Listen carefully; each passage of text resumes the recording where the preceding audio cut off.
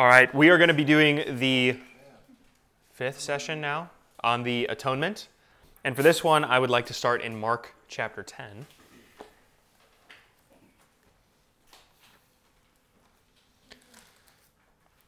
So admittedly, there's not very clear lines between a lot of the sessions we've been doing because these problems are so multifaceted that there's going to be a lot of overlap. So a lot of what I say in this session will kind of backfill things I neglected to say earlier. And so we're going to be talking specifically about the atonement, which is one way of saying, like, how does God reconcile us to himself on the cross? What is the cross actually accomplishing? And so Mark chapter 10, verse 45 is the text. And this is Jesus. If you have a Bible, a red letter Bible, this will be in red letters. This is a quote from Jesus. "For even the Son of Man came not to be served, but to serve, and to give his life as a ransom for many."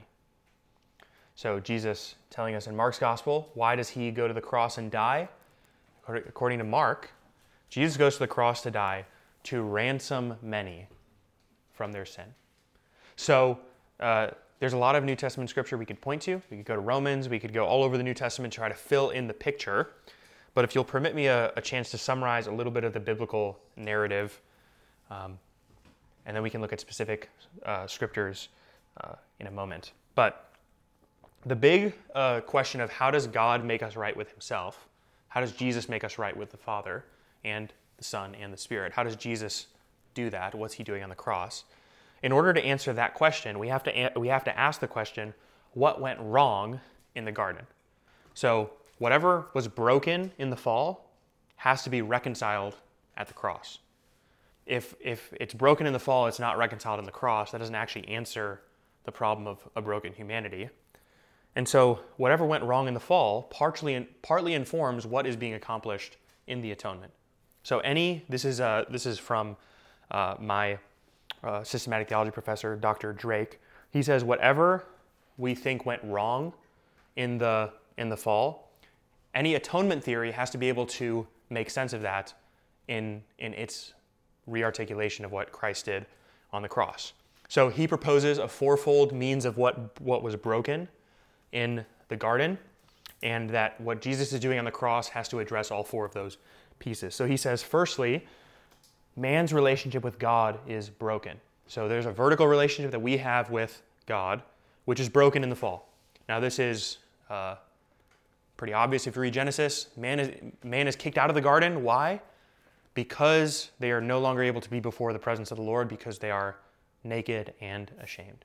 So there's a vertical relationship between man and God which has been severed. And that vertical relationship used to not be severed, right? Because God could walk with man in the garden prior. There's also a broken relationship between mankind. So Adam and Eve have enmity now with one another. They're going to struggle to get along. And in Genesis chapter 4, we see Cain and Abel can't get along, and Cain kills his brother Abel. This shows us that the fall doesn't just affect our relationship with God, but also our relationship with our fellow man. So that now I struggle with hatred and pride and envy and loathing of other people because of the fall. So the fall doesn't just affect our relationship with God, it also affects our relationship with one another. No doubt, a lot of the sin that you are acutely aware of in your own life is not always the sin that you do against God. That is true, and often that is something you become aware of.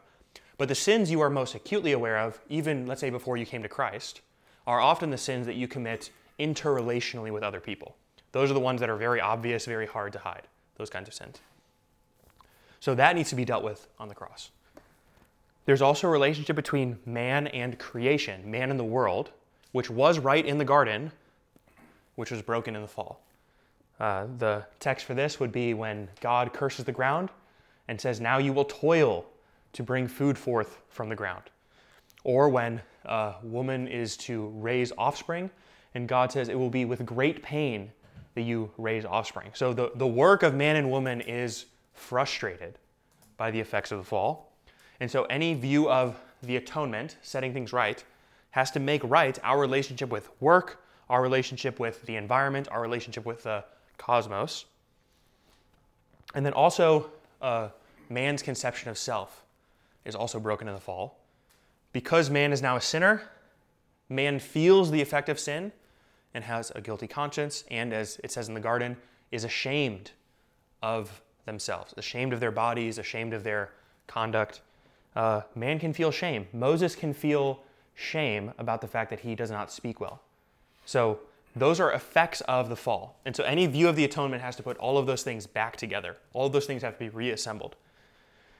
And so there's a bunch of different ways you can try to do that. In fact, if I remember correctly, in our systematic theology class, we spent 2 or 3 weeks of 3-hour class sessions talking about these various theories of the atonement. And so there's a lot that we could get into, but for the sake of time, I'd like to focus on just 2 of them. And then if in the Q&A you have more things you want to dive into, we can. The first theory of the atonement is actually going to be a recap. So I should say that I'm going to give you 2 theories that I think are close but not quite right. And then I'm going to give you one that I think is a good theory of the atonement. So this first one is just a recap of what Tim talked about. It's the moral influence theory, right? So if we were to ask the question, what does the moral influence theory see as the problem in humanity, and what does it see as the solution? It totally addresses the human-to-human interaction part of sin, right? So human-to-human relationships are broken in the fall. So Jesus comes, dies on the cross to show us how we ought to love one another. He's our moral example, and that is supposed to set right our interhuman relationships. So it solves that horizontal component of what sin has broken, but it doesn't at all address our self-conception.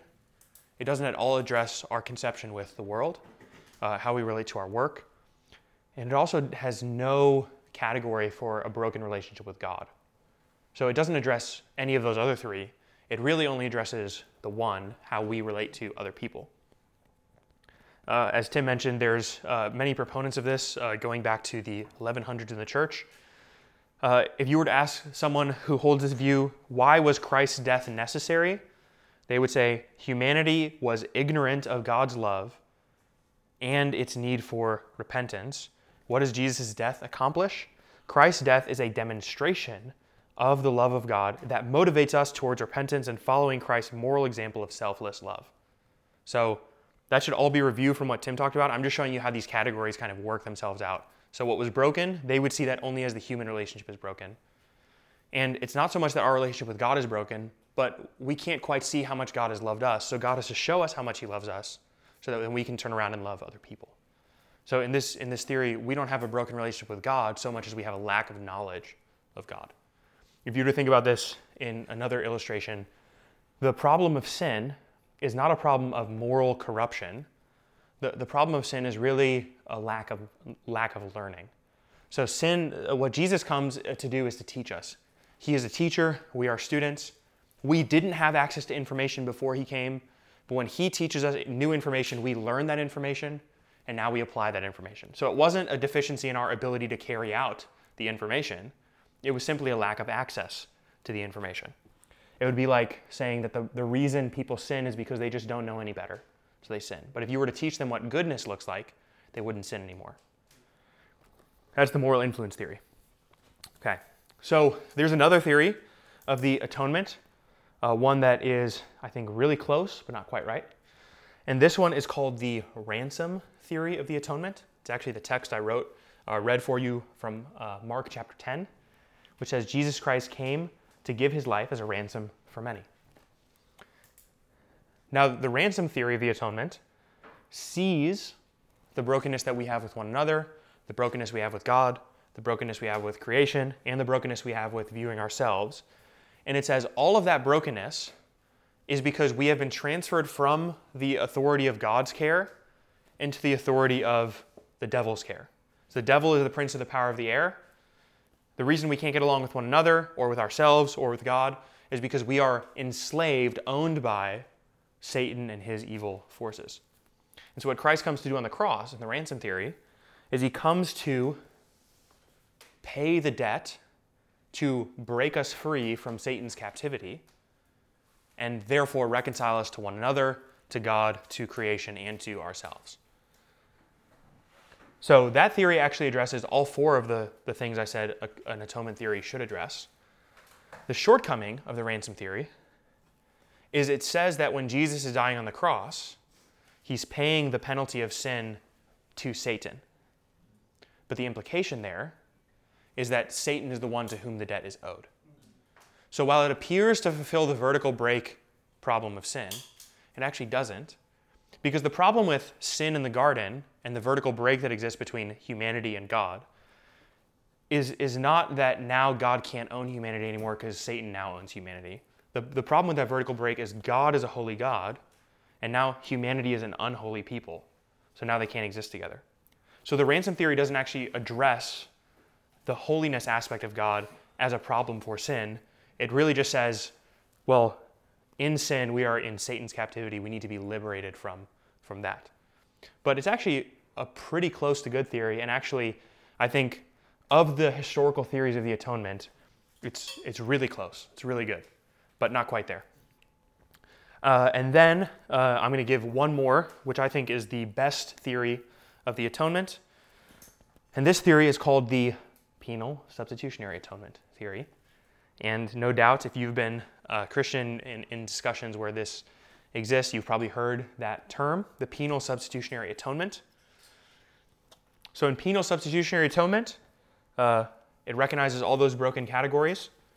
And what penal substitutionary atonement says is that the way all those things are put back together is that Christ dies instead of us, but not because Satan owned us and we are in captivity to Satan, but because we were unholy before a holy God who had the right justice to punish us.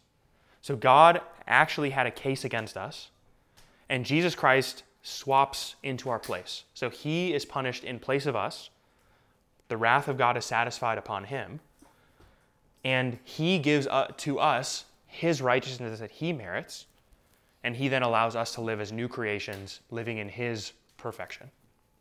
That's the penal substitutionary atonement theory.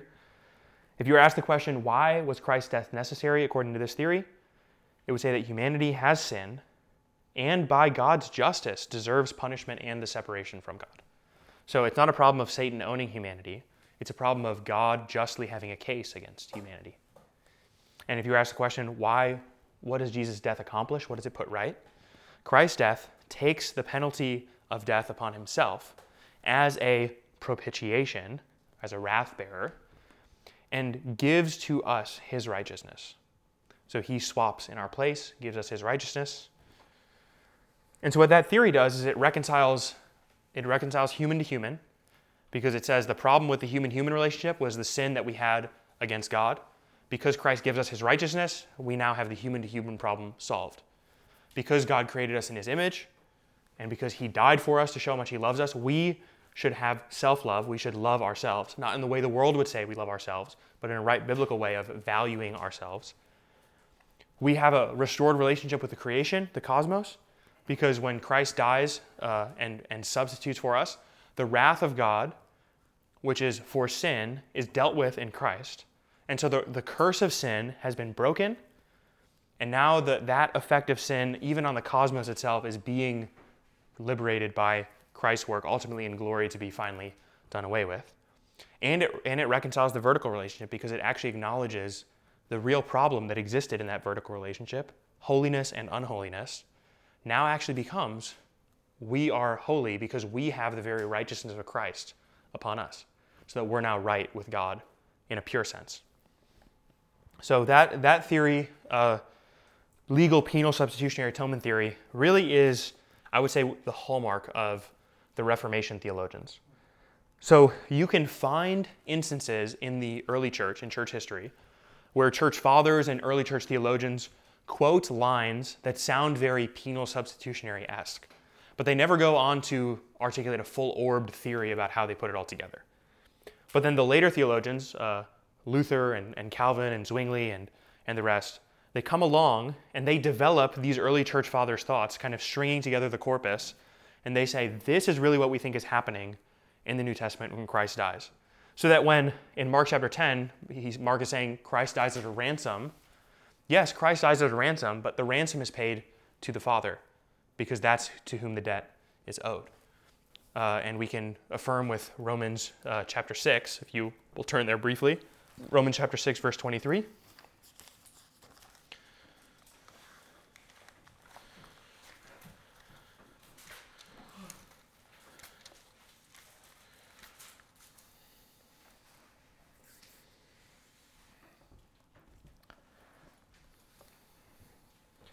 Says, verse you would be familiar with if you grew up in church learning one-off Bible verses here and there.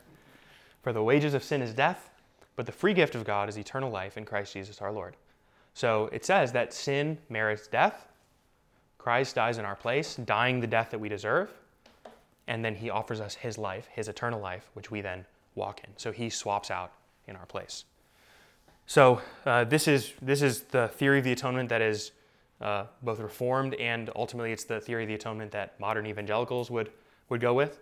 We say this is the best definition of what is happening on the cross, how Christ is reconciling us to himself. And what's funny is the legal penal substitutionary atonement theory doesn't deny all aspects of any of the other theories, right?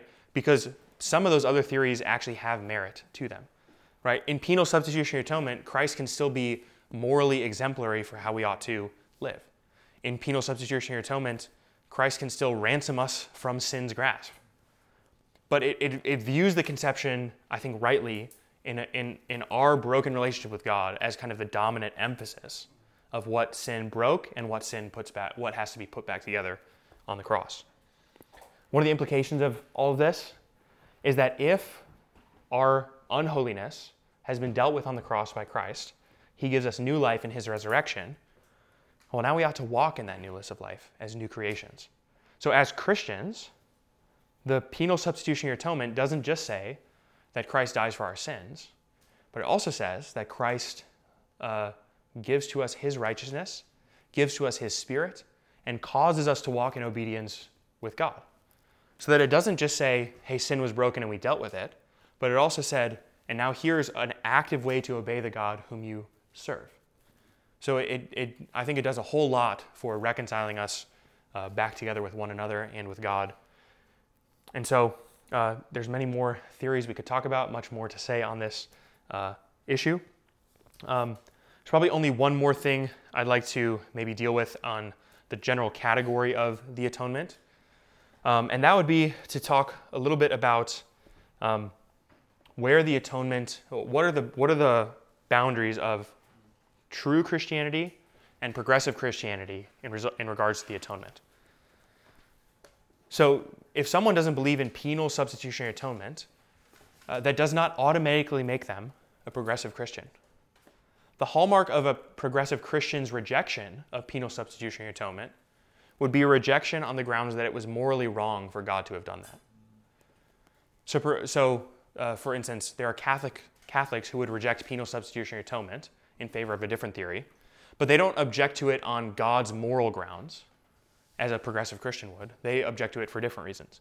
The progressive Christian's objection to penal substitutionary atonement is it would be morally wrong for God to punish Jesus for a crime he didn't commit. God punishes Jesus. When God is all-powerful, he could just wipe our sins away and he wouldn't have to punish anyone. So it's a moral problem for God to punish Christ on the cross for sin. The shortcoming of that objection is it fails to recognize the active participation of Christ in both his suffering and the judgment on sin that happened on the cross. Something that we often talk about is that God is triune, Father, Son, and Spirit act together. And so when Jesus is suffering on the cross and dying, it is the Father, Son, and Spirit together who are enacting the punishment of sin on the cross. So it is not as though Jesus is suffering at the hands of the Father as an unwilling participant, as a child abuse situation would be, but actually Jesus is both in active submission to the Father and an active participant in the pouring out of the wrath on the cross, because the triune God works together to put right the broken world. So the progressive Christian's objection to penal substitutionary atonement is really a failure to understand how the Trinity works in the atonement. It's a short-sightedness. It's a very human way of looking at the relationship between the Father and Son and trying to put them at odds against one another. It conceives of God in very human terms and ultimately then fails to understand how God works in redemption. So with that, let me pray, and then we can get into discussion. Father, we thank you for your wonderful sacrificial death on our behalf, with which you have purchased for us all righteousness, perfect obedience, perfect faithfulness, so that there's no burden on us to do anything different, to now behave a certain way or else we'll lose our salvation. But rather, your finished work upon the cross has merited for us a place of eternal security before your throne. Lord, we are thankful for that amazing gift, freely given, which is undeserved for us. And Lord, we confess that it is a beautiful mystery and one that we often fail to appreciate. We pray that you would give it to us fresh and new as we even reason about it now and consider the implications of your gift of mercy to us. We pray this together in your name. Amen.